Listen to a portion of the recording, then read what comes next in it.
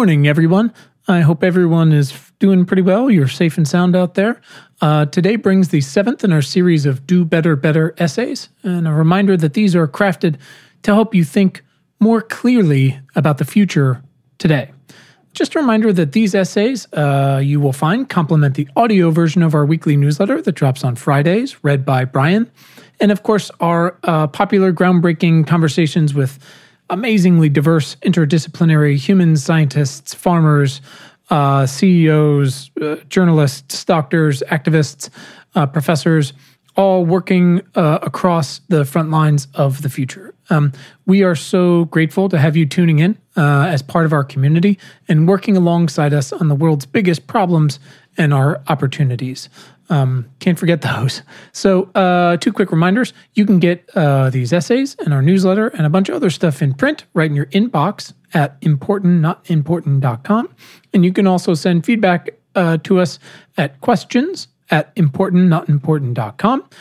Feel free to go ahead and record a voice memo on your phone. We love actually hearing from you. Human voices are wonderful to hear these days.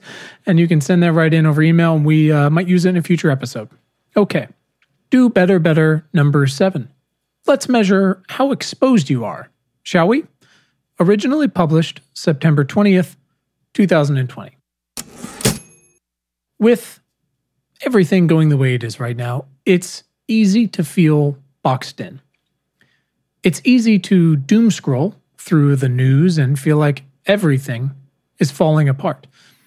Even if your state isn't currently on fire or underwater, you're probably still stuck inside your home. Your kid's school is not open. Your office isn't open. Our political leadership is, at best, off the grid. And sure, your sensible index funds are pretty far up at this point, but you're acutely aware that a few tech behemoth companies are carrying the load for all of the rest. And this is all under the assumption that you're not one of the unlucky many where your state is on fire or recently underwater, and you've still got to go to work, to an hourly wage job, to drive a car to an office, a factory line, drive a bus, serve food, or maybe you're helping patients. Maybe you don't have kids. Maybe you do. And if you do, and you are at a job, your kid's still not at school, and now there's no one home to help them with Seesaw or Schoology or Google Classroom or Clover, and you probably couldn't afford to buy any of the FANG shares anyways, nor would you, because food and rent are your primary concern, not earning expectations. The point is, it's perfectly normal to feel pretty exposed right now to everything. But as always, our goal is to get down to brass tacks. And thus, there are 2 primary questions to consider today, considering everything. Number 1, what exactly are you exposed to? And number 2, what are the adjustment costs of your exposures? And as always, it's helpful as you're evaluating these to apply the questions not only to yourself, but to your family and to your company too. You should be able to actually discover a number of interrelated factors among them, many of which you might not have considered before. So the framework for approaching this evaluation remains the same whether you've got dependents or not, investments or not, employment or not. It's never a bad time to take stock of your current situation. And that's never been more true than right now because, you know. I'd recommend starting discovery with your industry, whether you're a board member or a freelancer, and then working your way down to ground level. Some questions might include, what's changed over the past decade and why? What about over the past year? Who are the industry leaders by revenue, profit, and growth? Are they privately held? Will they remain so? Why or why not? Is R&D growing? Is overhead growing? Is that a good thing? Is it because those companies are investing more in people? Or are they returning more money to shareholders? Is your industry resource limited? Does it have to be? Who then has a resource moat? Anyone? Is your industry geographically limited? Back up. Why? And if so, how does something like the climate crisis affect either that resource or your geography, if at all? Are you sure about that? Will a clean jobs guarantee change anything of the above? Why not?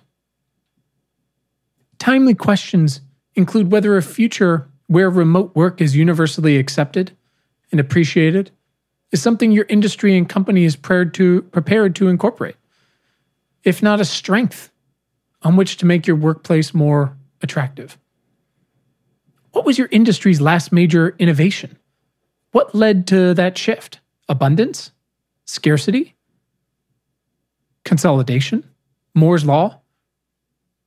What are some measurably safe new corporate investments?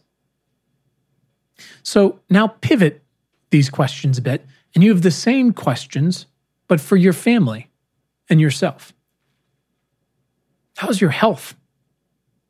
How's everyone else's health? How will that change?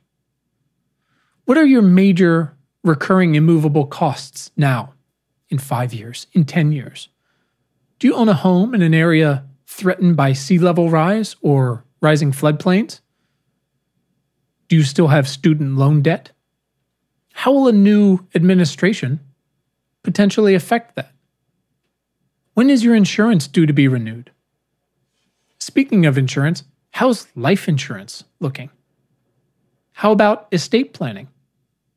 What's your family's medical history? Do your kids know about it? Get timely with these. Get specific. Do you live out west? How did that air taste this year? Do you think the health ramifications of those fires wash away with the fires themselves? You get the idea now. Once you've got a nice list of things that would make or break your world as you know it, it's time to assess adjustment costs. For any of the questions above, are you prepared for the mitigation, adaptation, or relocation of self, of family, of assets, bandwidth, or other resources, personal or corporate? Inversely, what resources would be required to prepare for, to investigate, or to commence answering them? Do you already have those resources at hand? Can you raise them with a phone call, a side job, or a capital raise? Should you get more education? From where? Should you move? Should your parents move? Should you merge with another company to cover more ground? How can you invest more in younger, more diverse workers? Should you join your school's PTA? What specifically do you have to offer there? Accounting skills? Fundraising? Artistic? You a psychologist who can help students recover after this year? Our world is more connected than ever before.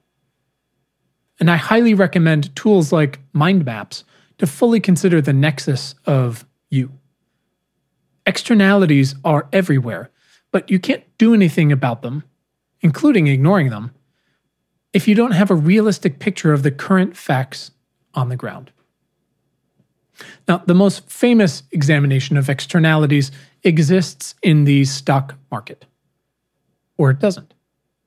Longtime investors are happy to hop on their soapbox to tell you that any retail investor who thinks that they've got a lead on an undervalued share is paying a premium anyways because, short of insider trading, any externalities that they could have in mind are already baked in.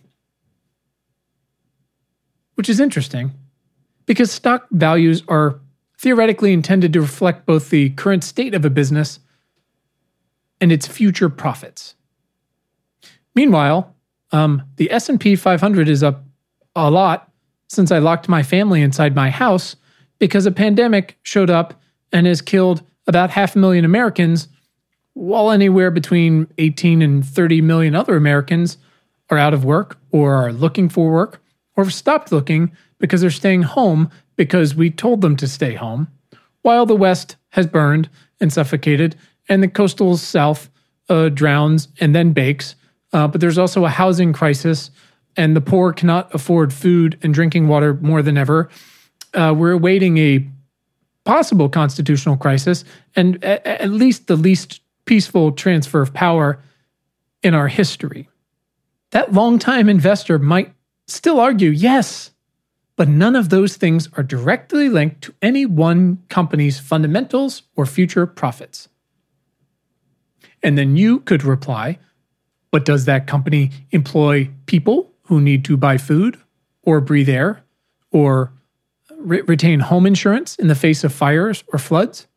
Now, unfortunately, those longtime investors have 200 years or so of quarterly reports that prove that politics and war and other existential crises aren't externalities that move the needle. And they're not wrong. But I firmly believe that the past will increasingly fail to predict the future, more than ever before. All we have are the facts on the ground and what we can extrapolate to near-term implications. And nobody knows your situation better than you, right? The broader facts on the ground are both exciting and devastating. Across the globe, our youngest workers and voters are diverse and scared and angry. Much of their future is already written thanks to the generations that came before them. But they are desperately trying to rewrite what they can, because the future is here early.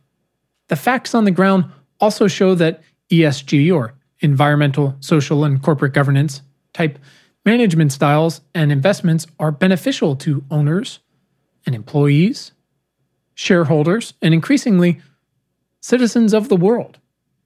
Yes, maybe it took a pandemic to really kick that momentum into gear, but then again, the previous set of facts on the ground are what made this pandemic inevitable.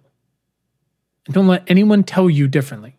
I'm not arguing that your industry is in trouble, that you should park all of your money in cash, that you should exclusively hire young energy over experience, that bars will never reopen, you'll never serve another drink again, that code is dead, that no one will ever buy your screenplay, that AI is coming for your market research job, or that there isn't still money to be made in the public markets.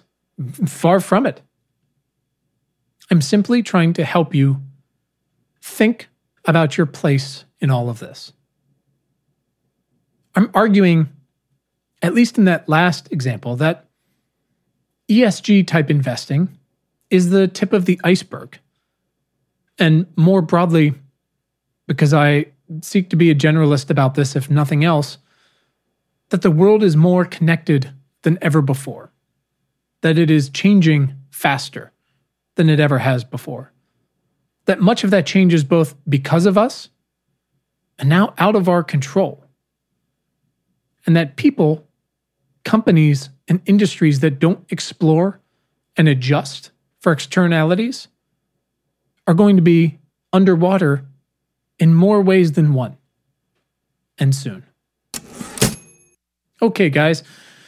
Last thing before we get out of here, if you're listening on Apple Podcasts, a rating and a review would go a long way to supporting our community. Same thing if you're on Overcast, you can just tap that star. It takes just a second. You can do it right on your phone. We sincerely appreciate it. If this is your first time listening, we would love if you joined our community and you subscribe to these episodes today, anywhere you listen to podcasts. And a reminder, you can always find plenty of other awesome tools to fight for a better future at our website and in our newsletter at importantnotimportant.com. Thanks, everyone.